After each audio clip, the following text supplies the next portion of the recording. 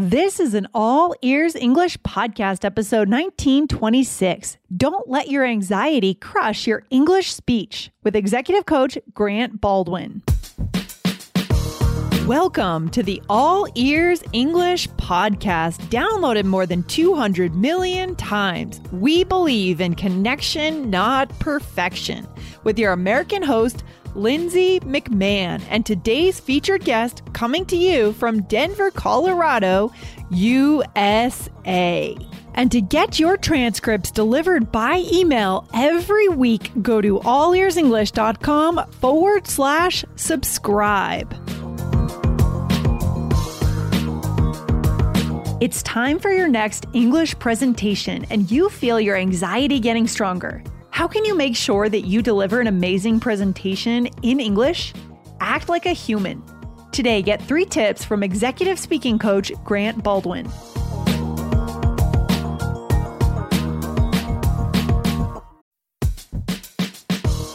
Wondering about your fluency level? Take our simple English fluency quiz and find out if you're 50% fluent, 65% fluent, or 80% fluent.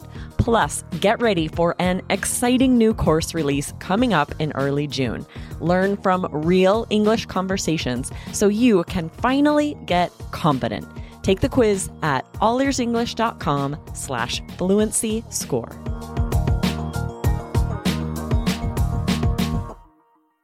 Welcome, Grant, to the show. I'm so excited to have you here. How are you doing today? Doing awesome, Lindsay. Thanks for letting me hang out with you.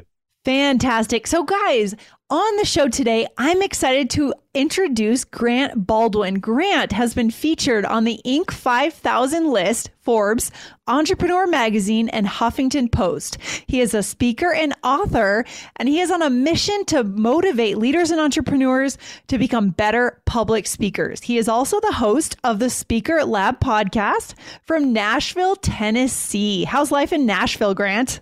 Life is wonderful. I'm married to my high school sweetheart. We got 3 beautiful daughters. So it's me and a house full of women. So I have no complaints. I'm loving life. Sounds like a great life. I love it. I love it. So we're excited to have you here because our listeners, they are doing business in English as their second language.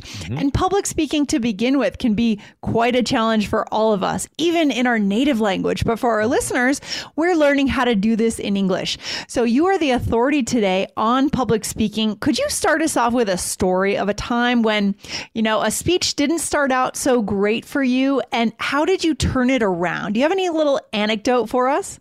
Yeah, there's anytime that you're giving a presentation, there's a lot of variables and factors that go into it of what makes a talk work, because there's times you may finish and you may feel like that went really well, and times where you're like, it was a disaster. So I always remind speakers, there's actually 3 variables that kind of go into it that we look at. One is going to be you as a speaker. Were you prepared? Were you ready? Did you show up, or did you just kind of wing it? Did you just go through the motions, right? So maybe a talk didn't go well, and it's really, heavily dependent on you and your part. Maybe a talk didn't go well, but like you showed up, you brought it, you crushed it, but there were some other variables in play there. So another variable and factor is going to be the audience. Okay. So let me give an example. Let's imagine that you're getting ready to speak. Let's say you're speaking to a group of sales professionals and sales leaders. And so right before you speak, the VP of sales for this company gets up and says, hey, the recession is kind of hitting us hard. And unfortunately, what we're going to do, we're going to have to lay off half of you. And but we were going to tell you who the half are that are going to make it and who the half are we're going to have to let go. But first, we're going to have this speaker. Please welcome Grant. Like, it doesn't matter what you say on stage, like nobody's listening to you, right?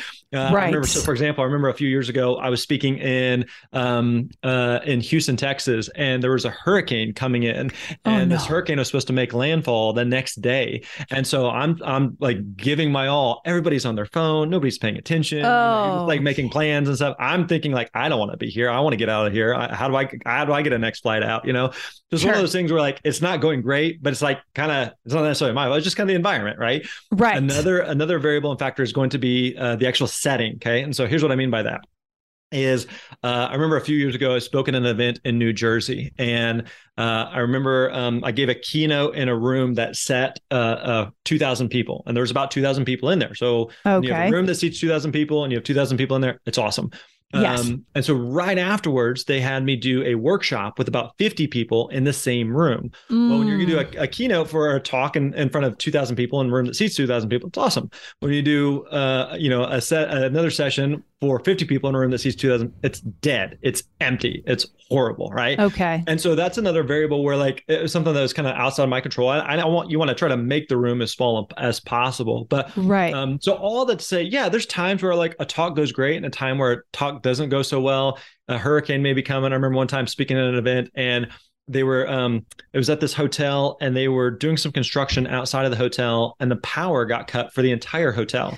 There's no lighting at all. And this is kind of like between sessions and I'm supposed to do a session coming up. And so I had everyone turn on the flashlight on their phone and just hold it up. And there's no mic. I'm just kind of yelling, into the darkness. It was kind of Incredible. an interior room, no external lighting.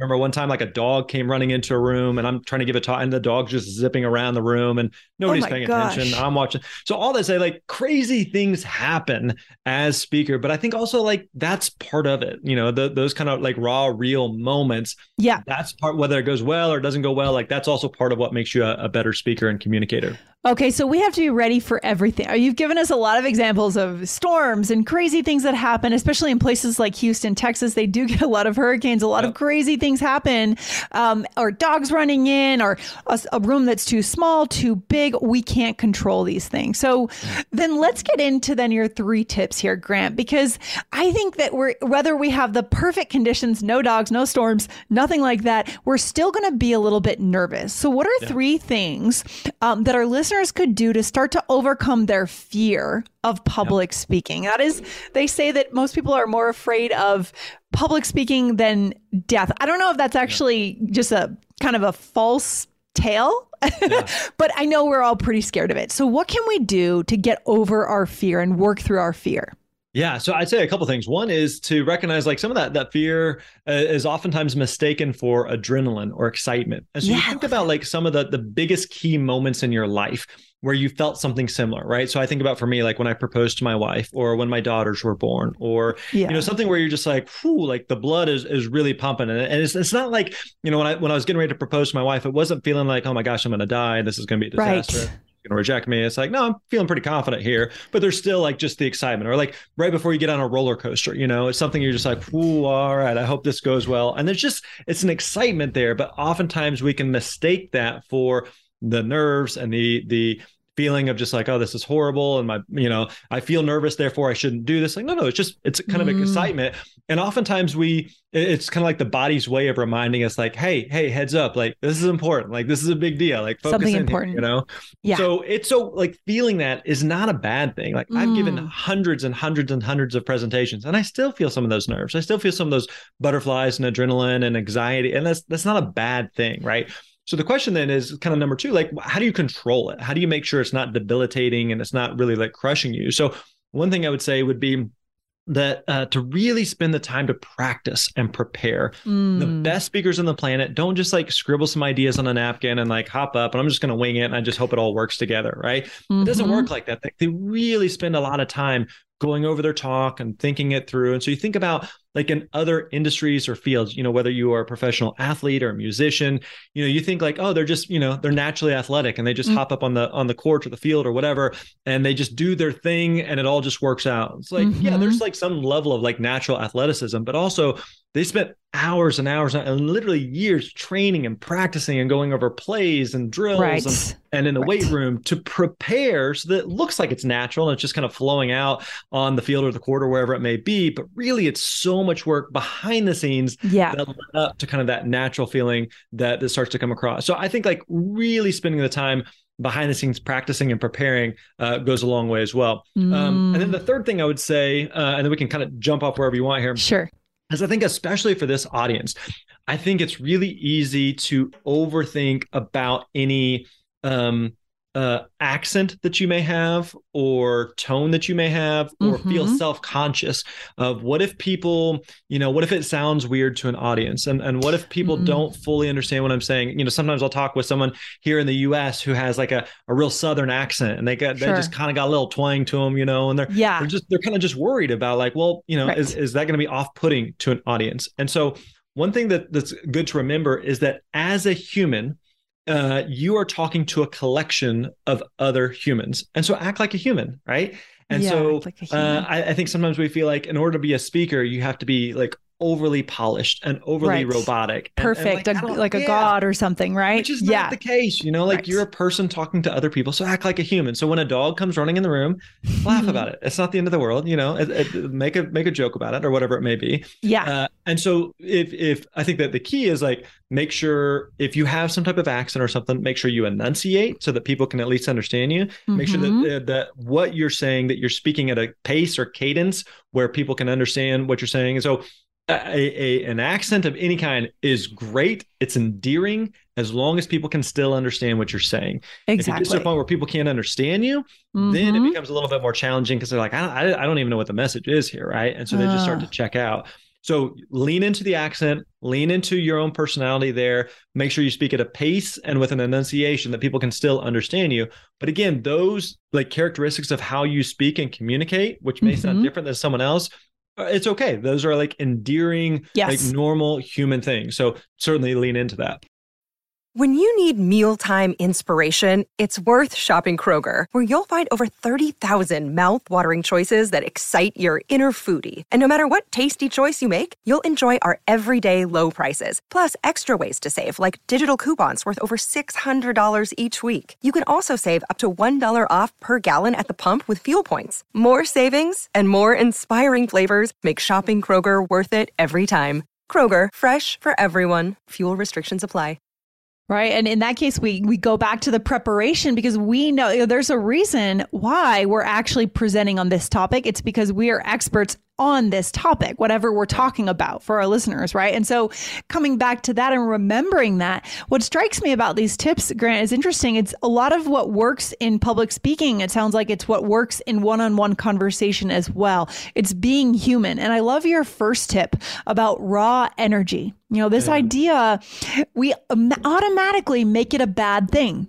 Right? When we're about to get on stage, we feel that energy and we think there's something wrong right now. But what if we thought, actually, that's my power, right? That's my energy. That's what's going to make this speech amazing. And I love how then we take it into the preparation. So good. So good. Anything else? I mean, so basically you've gone through them. I mean, this is it, guys. I mean, make sure that you relabel your energy in your mind as good. Consider that a good sign. Lean on preparation. And for our listeners, we're going to want to spend even more time preparing than if we were going to give this speech in our native language, right, Grant? Yeah, absolutely. Because again, it's something that you want to feel confident in it. And like, let me give an example. Let's say, if you think back to like high school or college or university, and you remember the days of like taking a quiz or an exam or a test or something like that, like you have a choice. You could kind of show up and be like, I'm just going to, I sat in through class and kind of listened to some lectures and sort of paid attention. So I didn't, and I'm just going to kind of go through the motions and we'll see how the test goes. Or it's like, I'm really going to spend the time I'm going to go over my notes. I'm going to practice. I'm going to review. I'll give an example. I'm actually living this right now. So this is a total random side note, but I've always thought it'd be cool to get my pilot's license. So for the past like 7 months, I've been working towards this. Well, tomorrow, actually, as we record this, tomorrow, I have a big exam with the FAA, like a written test. And it's been years since I've like studied for a written test. Well, I got a stack of books over here and papers I've been like studying and reviewing. So when I go tomorrow, like 24 hours from now, and sit down to take this exam, like I'm going to feel confident because like I've done the work, I've practiced, I've put it in. And so again, there's still maybe some butterflies like, all right, this is a big test. This is important. You spend a lot of time getting ready for this, but kind of similar to like when we were talking about from like a sports analogy standpoint, like you think the guys that play the Super Bowl aren't nervous? Well, of course they're like that excitement, the adrenaline, like, but they've played hundreds and hundreds of football games, but this is a big deal. So it's not like, oh my gosh, I feel butterflies, I feel excitement, I feel adrenaline, therefore I shouldn't do this or I'm not ready. It's like, no, like you've put in the work to be ready. Right. That's what you need. You show up and do the thing. Yeah, I love it. It's so good. That is the final force of energy that you need to put your skills into action at that point, isn't it, Grant? So good. And I think on just to the opposite side of things, the raw energy shows up. We're about to go on stage. And let's say there's a scenario where we actually don't know the material or haven't prepared, I think in that case, that's where it's detrimental. That's where we might have our mind go blank, or we might get really nervous and stumble and kind of mess up the speech. Would you agree? I mean, that's how it can go in the wrong direction. Yeah. Yeah. And let me give you 2 quick thoughts on that. One is that when you just kind of like draw a blank or something, like there's been times where I remember one time I was speaking and doing like a workshop or something, and I just draw a blank. I don't remember what we were talking about or what the story was. I just completely lose my train of thought, which again happens. It happens. So, one thing is like you can panic, you can become nervous. But I remember just talking to a lady in the front row, and I was just like, what was I talking about? And it's important to remember, like, the audience takes their cues from you. And so if something's not a big deal to you, it's not a big deal to them, right? But if all of a sudden I get uncomfortable, then they're just like, ooh, it makes you as an audience member feel like, oh, this is painful to watch, But it's no big deal to me, it's no big deal to them, right? So realize that like as the speaker, like you set the tone. And if you forget something, like, again, act like a human and just make a joke about it. Like, I totally lost my train of thought. All right, let's talk about something different. So that'd be one thought. Another thought real quick is that that I think sometimes with a speech specifically is that we feel like I have to get things in the exact right order, and I have to say things exactly a certain way. But remember, it's not like the audience has a script where they're following along and they're like, ooh, you said that wrong, or ooh, you did that out of order, or you missed a line. Like, if you're singing the national anthem for your country and you mess up the lyrics, everybody there knows, because they know what the lyrics are supposed to be, right? Sure. But if you're giving a speech and, you do points out of order, or you forget a story, or you tell a story later, or you just forget a key line, nobody knows. They don't know. Nobody has any idea. Nobody's following along and like keeping track of these things. So again, you said you are like the thermostat for the room, and if it's no big deal to you, and you just keep going on, nobody knows anything different. Right. And then you can decide how and when or whether to tie that piece back in that you may have left behind, because it comes back to your connection with the audience. I love how this, again, ties in with one-on-one conversation. It works for speeches, guys. Giving a presentation or a speech is not a whole other world, a whole new set of skills we have to learn. Yes, there are some skills, but the basic principles come back to using your energy, being prepared, and connecting. So good, Grant. This is fantastic. So where can our listeners find what you're up to online, your podcast, your website, your book, so they can learn more from you? Yeah, everything we do is over at thespeakerlab.com, thespeakerlab.com. We have a podcast by the same name, The Speaker Lab Podcast. We've got over 400 episodes there on all things related to, creating a talk, presenting a talk, but also related to like, finding and booking gigs, and what do you speak about, and how much do you charge, and who hires speakers, and how does that mysterious world work? A lot about international speaking as well. So a lot of great stuff there. You mentioned the book, The Successful Speaker, 5 Steps for Booking Gigs, Getting Paid, Building Your Platform. So it walks through a 5-step process on exactly what we teach as far as like if you wanted to book gigs, if you wanted to speak, whether you want to speak 5 times a year or 100 times a year, it walks through the framework and the practical steps that you need to take to be able to define and book gigs and to earn an income through your message. So everything we do is at thespeakerlab.com. Fantastic. I'm going to check out that book because I would like to start booking more speaking engagements about podcasting. So for our listeners, guys, if you have a topic that you're an expert on and you feel the world needs to hear your message, check out what Grant has at the podcast, the book, and get started, right? This is the time. Don't look back with regret on what we haven't done 5 years from now. Go for it. So good. Grant, thanks for coming on the show. It's been awesome having a little chat with you today.